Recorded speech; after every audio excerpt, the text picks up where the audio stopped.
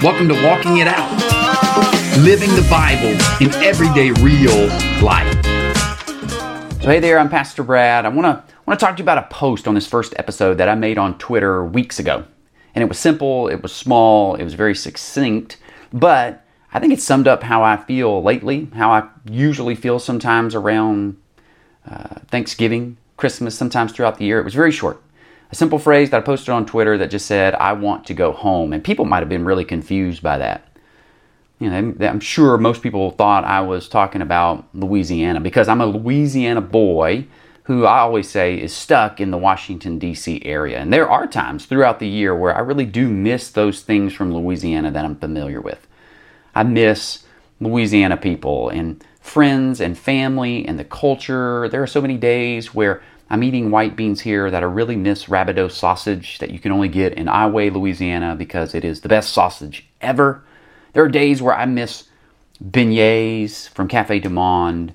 I miss the place. I miss the weather. There are a lot of days, especially during this time of the year, where I really miss Louisiana weather. But you know what? The truth is, all of those things that I love about Louisiana are just bound up really tightly together with just the emotional strings of my heart, because what I long for is those things that are familiar, those things that are associated with home.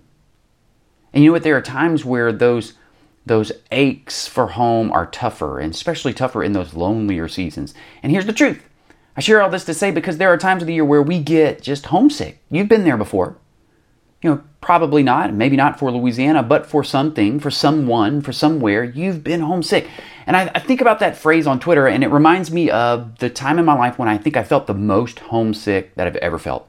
It was 1997. I was finishing up high school in a little town called Ragley, Louisiana.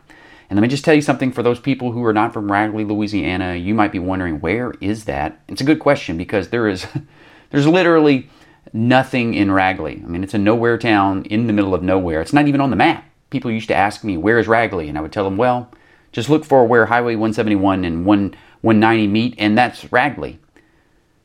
And you know what? There's nothing in Ragley that the world would really want. There's no restaurants, no businesses, there's no entertainment, there's no gas stations or even traffic lights. It's just rice fields and pine trees. But to me, I loved it. I loved it because everything that I loved was there in Ragley. My friends, my mom, my dad. I much prefer pine trees to concrete. I much prefer quietness to busyness.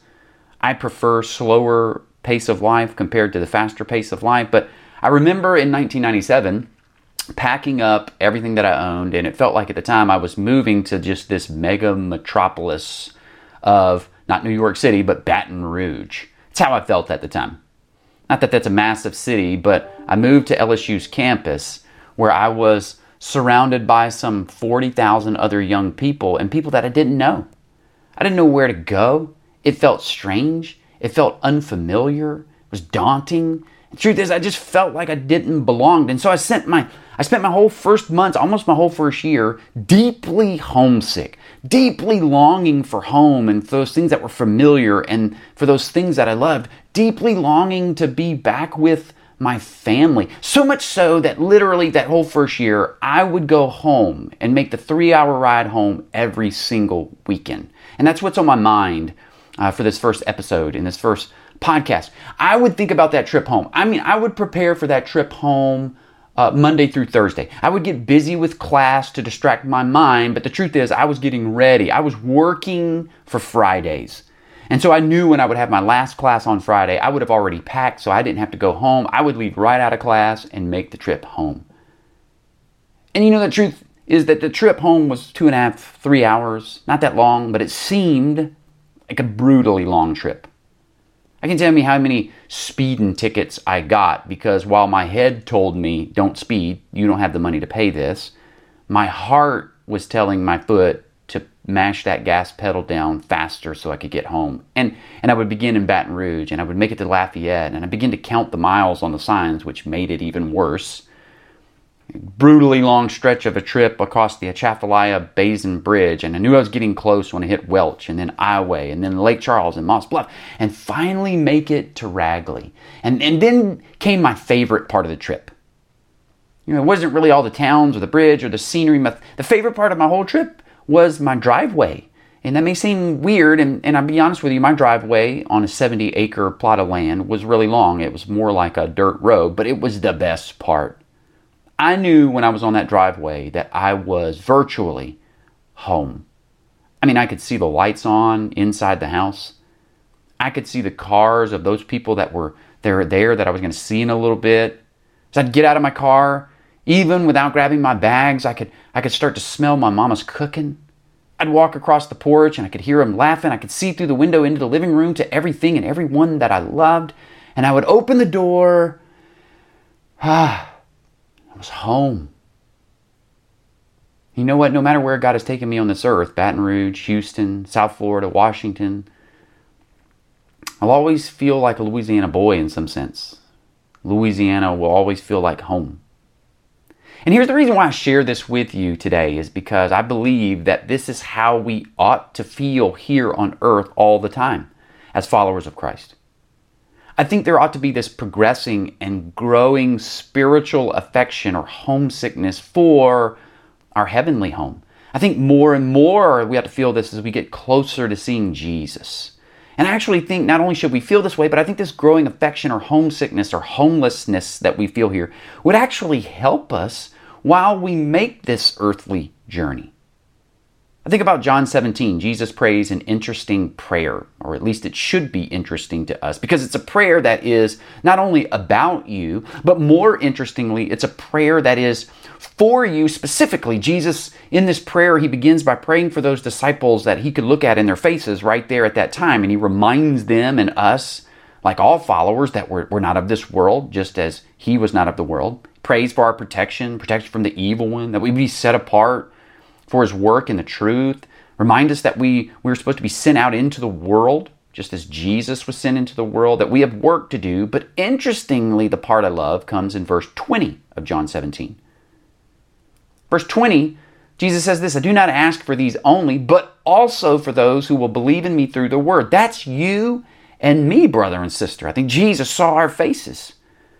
And he says this in verse 24. I love it. He says, Father, here's what I'm praying for them. He says, I desire that they, you and me, also, whom you have given me, may be with me where I am to see my glory that you have given me because you loved me before the foundation of the world. I love this prayer. Jesus says to the Father, here's what I desire. And here's what I desire for my followers. Here's what Jesus desires for you and I. Wherever you are right now, driving in your car, going to work, vacuuming the living room, running on the running machine. Can I tell you what we learn in John 17 about Jesus' desires for you? Enough that he would go to his Father. He prayed that one day his desire is that you would be with him in heaven and behold his glory. And you know what this ought to not only be his desire, this ought to be our desire too. Our desire ought to be the desires of Jesus. Our desire here ought to be not that we would spend more time here. Our desire ought to be that we would be getting every day closer to being in his presence. This whole earthly life here is like that car trip home from Baton Rouge, a journey to get to our real home, our heavenly home, to be in the presence of our hope and in the presence of our treasure, which is Jesus. This whole life is like traveling through the wilderness, making our way to the promised land. I mean, we live here, and we should live here with a desperate longing to be in the presence of Jesus and behold his glory. The truth is that one day we'll get there and we'll arrive and we'll open that door and he'll say, welcome home. I think about Pastor Kent Hughes. He worded it like this. He says, we will arrive at home. We've always longed for it. And we will find that we really have never wanted anything else. Christ's prayer here in John 17 asks literally that we will keep on beholding his glory. And this prayer, it's going to be answered. There will be a day where we constantly behold his face and we will become like him. I think of 1 John 3:2 that says this is going to happen. John says, Beloved, we are God's children now, and what we will be has not yet appeared, but we know that when he appears, we shall be like him because we shall see him as he is. This is a reality. Heaven is our home. And it's important that we spend our time here understanding this reality and teaching this reality to ourselves. Because here's the truth. Until we understand this and believe it, this life here, this journey here on earth will only ever be a disappointment. It will only ever be filled with discouragement. Unless we understand right now that heaven is our home and that our treasure is not here on earth, but it is Jesus. Unless we keep our hope fixed on Him, then this life will only ever be filled with anxiety and frustration. Our hope is Jesus. Our destination is to be with Him in His presence. So, while on this journey, we're supposed to do what the pastor of Hebrews encouraged us to do. Hebrews 12:2, he says, "Look to Jesus, the founder and perfecter of our faith, who for the joy that was set before Him endured the cross, despising the shame, and is seated at the right hand of the throne of God." He is our hope. We have been born again because of Jesus into this hope, like 1 Peter 1:3-5 says. He, Jesus, has caused us to be what? Born again to a living hope through the resurrection of Jesus Christ from the dead. He reminds us in verse 13 of that same chapter, "Therefore, here's what we should do, because this is a reality. Because now we have a hope that is Jesus, and because we have an inheritance and a destination that's secure in Him for all of eternity," he says in verse 13, "Therefore, prepare your minds for action, being sober-minded." And we should what? Set your hope fully on the grace that will be brought to you at the revelation of Jesus Christ. He's our hope and nothing else. And the truth is, if we don't understand that reality, if we put our hope in anything else here, it's going to leave us disappointed and utterly discouraged, because all other hopes here will fail us. If we wake up today and we make our hope not Jesus, we forget the glorious hope that we have in Christ Jesus. We forget the gospel. And let's say we put our hope in our bodies and making ourselves physically strong. Let me tell you something about your body and my body. They break down, they perish, and they're destroyed. Maybe we put our hope in our bank accounts and money today. Bank accounts run out. Money comes and goes. We lose our jobs.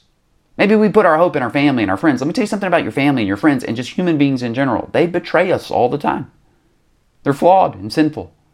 Maybe we put our hope in time, that we think we have infinite amounts of times, or it feels like that. Look, time is short and runs out.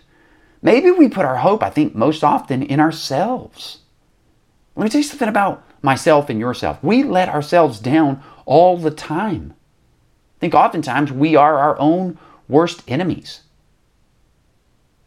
You know, the truth is, I think about all that, and I think there is a natural response for us to recoil at the idea of feeling or being homesick. But honestly, I think it's what's best for us as believers.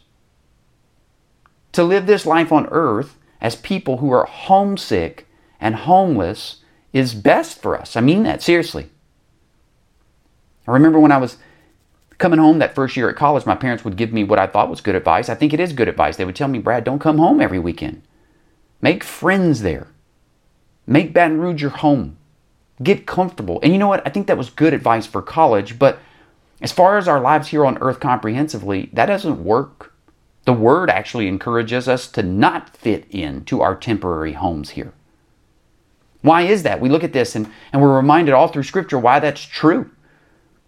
Number one, we realize that we are not like we used to be before Christ. We are new creations. We see this in Ephesians chapter 2. Ephesians chapter 2 tells us the glorious news of the gospel, that what we once were, people who were dead in our trespasses, following the ways of this world, slaves to sin, but because of the work of Christ, we are no longer that. We're new creations. We are a new humanity that doesn't belong here anymore.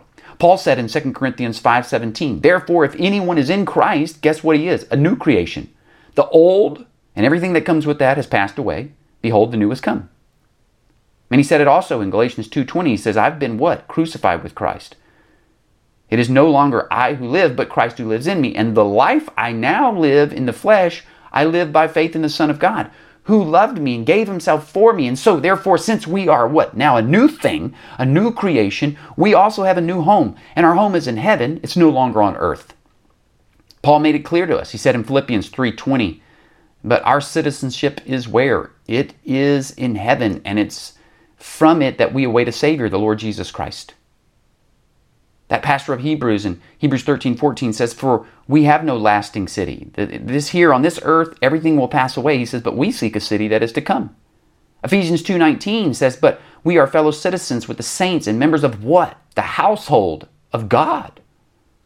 2 Corinthians 5:8, "Yes, we are of good courage, and we would rather be away from the body and where? At home with the Lord." Home is in heaven. It's with Jesus, not on earth.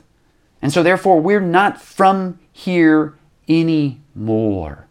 In Hebrews 11, this great chapter about this faith hall of fame, of all those great cloud of witnesses that came before us in the faith, you know what the scripture says there in Hebrews 11, that they all acknowledged that they were what? Strangers and exiles on earth. It says in verse 14 of Hebrews 11, "For these people who speak thus make it clear that they are seeking a homeland. If they had been thinking of the land from which they had gone out, they would have had opportunity to return. But as it is, they desire what? A better country. That is a heavenly one." I love this. They desired, these great heroes of the faith. They knew that this earth was a place where they were strangers and pilgrims passing through, and that they desired a better country, one that was being prepared for them by God. 1 Peter 2 calls us sojourners and exiles. Even in this prayer in John 17 from Jesus in verse 14, he says this. He says, "I have given them your word, and the world has hated them because" what? "We are not of the world." Let me tell you the truth today, friends, is that the more we can preach these truths and realities of the gospel, the better we will be. The more we can understand who we have been created to be in Christ and how we have been not only saved from our sin, but also into a new family with a new inheritance, with a new home, with new identities. Guess what? The more we can do that, the more homesick and the more homeless we will become. And that is a fantastic thing. It is a glorious thing. And you might ask, again, Brad, how is that? How is that? What does that do for us here while we wait? I think it does lots of things. Let me just share a couple with you. Number one, it helps us not conform to this world that we don't belong anymore. It helps us put off the old self and put on the new. It helps us not become like the culture that we once were a part of. It'll help us not fall into this trap. The truth is, we are always being trained in this world. We're either being transformed into the image of Christ or we're being transformed into the image of our culture and our world. And we know that we're not supposed to be doing that. I mean, Romans 12:2, Paul says, "Do not be conformed to this world, but be transformed by the renewal of your mind, so that we can discern what is the will of God, what is good and acceptable and perfect." And according to Paul, here's how we do that. We, like verse 1 of Romans 12 says, we present our bodies as living sacrifices to God, that we will be transformed by the renewing of our minds. This is a work of the Spirit. It's a work of the Spirit and growing up in the Word. I mean, think about what we learn in Ephesians, that we're not supposed to be doing what we used to be doing. We should no longer walk as the Gentiles walk, we learned from Paul. How do they walk? They walk in the futility of their minds. He says, but that's not how we learned Christ. He says, instead we should be, what? Renewed in the spirit of our minds. And that comes as we grow up in the Word of Christ. And we grow in wisdom and truth. We grow up in the Word, like 1 Peter 2, 1 through 3. He says, therefore, putting aside all malice and guile and hypocrisy and envy and all slander, like newborn babies, we should long for the pure milk of the Word, that we may grow in respect to salvation. Think of 2 Peter 3:18, but grow in grace and knowledge of our Lord Jesus Christ, Savior. It will help us not conform. The more we preach the truth of the glorious gospel to ourselves and remind ourselves of who we are, it will make us long for home, which will also help us not long for this place and become like this place. 2, and I think this is most important, it will help us deal with all of the suffering that we face here in this life. It will help us deal with the discouragement, disappointment, and anxiety and the setbacks that we have here. I love it. Author John Bloom says this. He says, as a Christian, your sense of homelessness and homesickness is normal. If you've been fighting it, stop. Embracing your homelessness as a disciple is to embrace freedom. If you don't burden your worldly experiences with the expectations of making them your home, their disappointments won't be so heavy, and you'll be able to lay aside the weight of cynicism. It's actually fantastic news to be a stranger and a foreigner here on earth. It reminds us that this life and all of its troubles are what? Just temporary. I love it. Peter reminds us that we have an inheritance that is imperishable, undefiled, and unfading, kept in heaven for us, who by God's power are being guarded through the faith for salvation, ready to be revealed in the last time. I love this.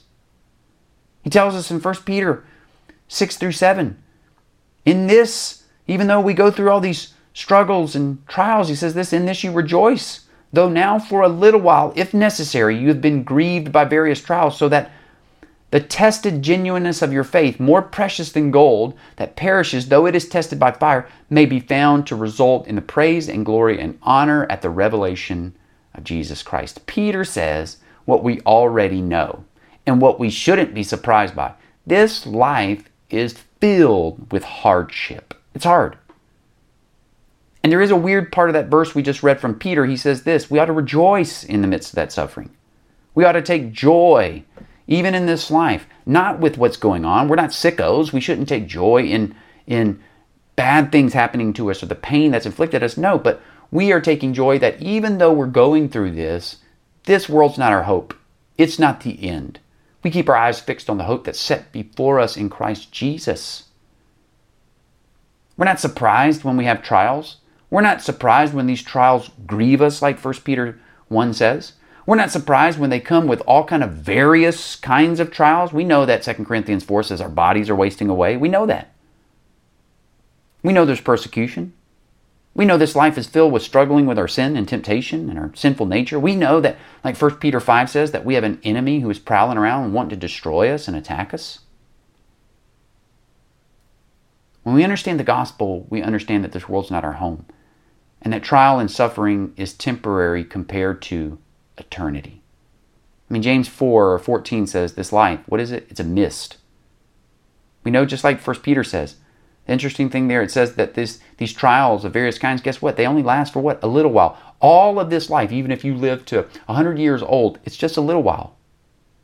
Paul told us in 2 Corinthians 4 that all of this stuff that's happening to us, our bodies wasting away and the suffering and afflictions we have, he says, guess what? They are light and momentary.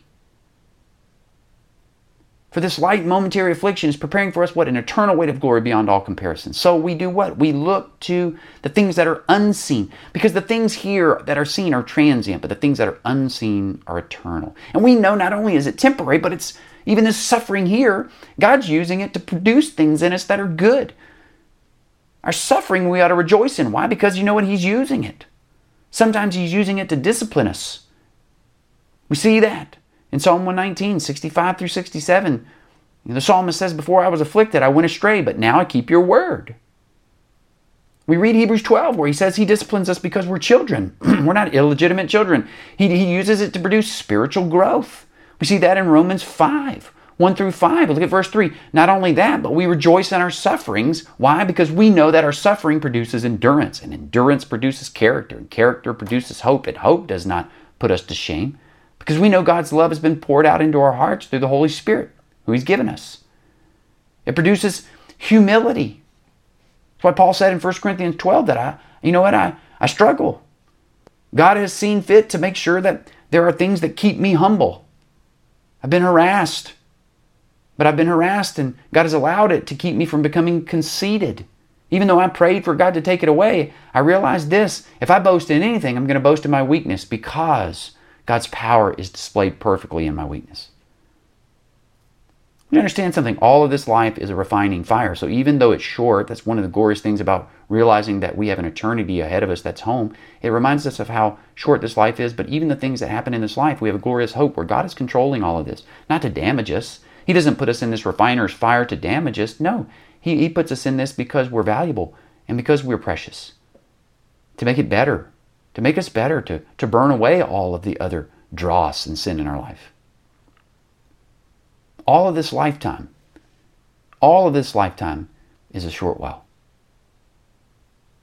And so how we ought to live it is, we ought to live a life that we love Jesus and we grow in His Word. We ought to trust Jesus. We ought to grow in His Word.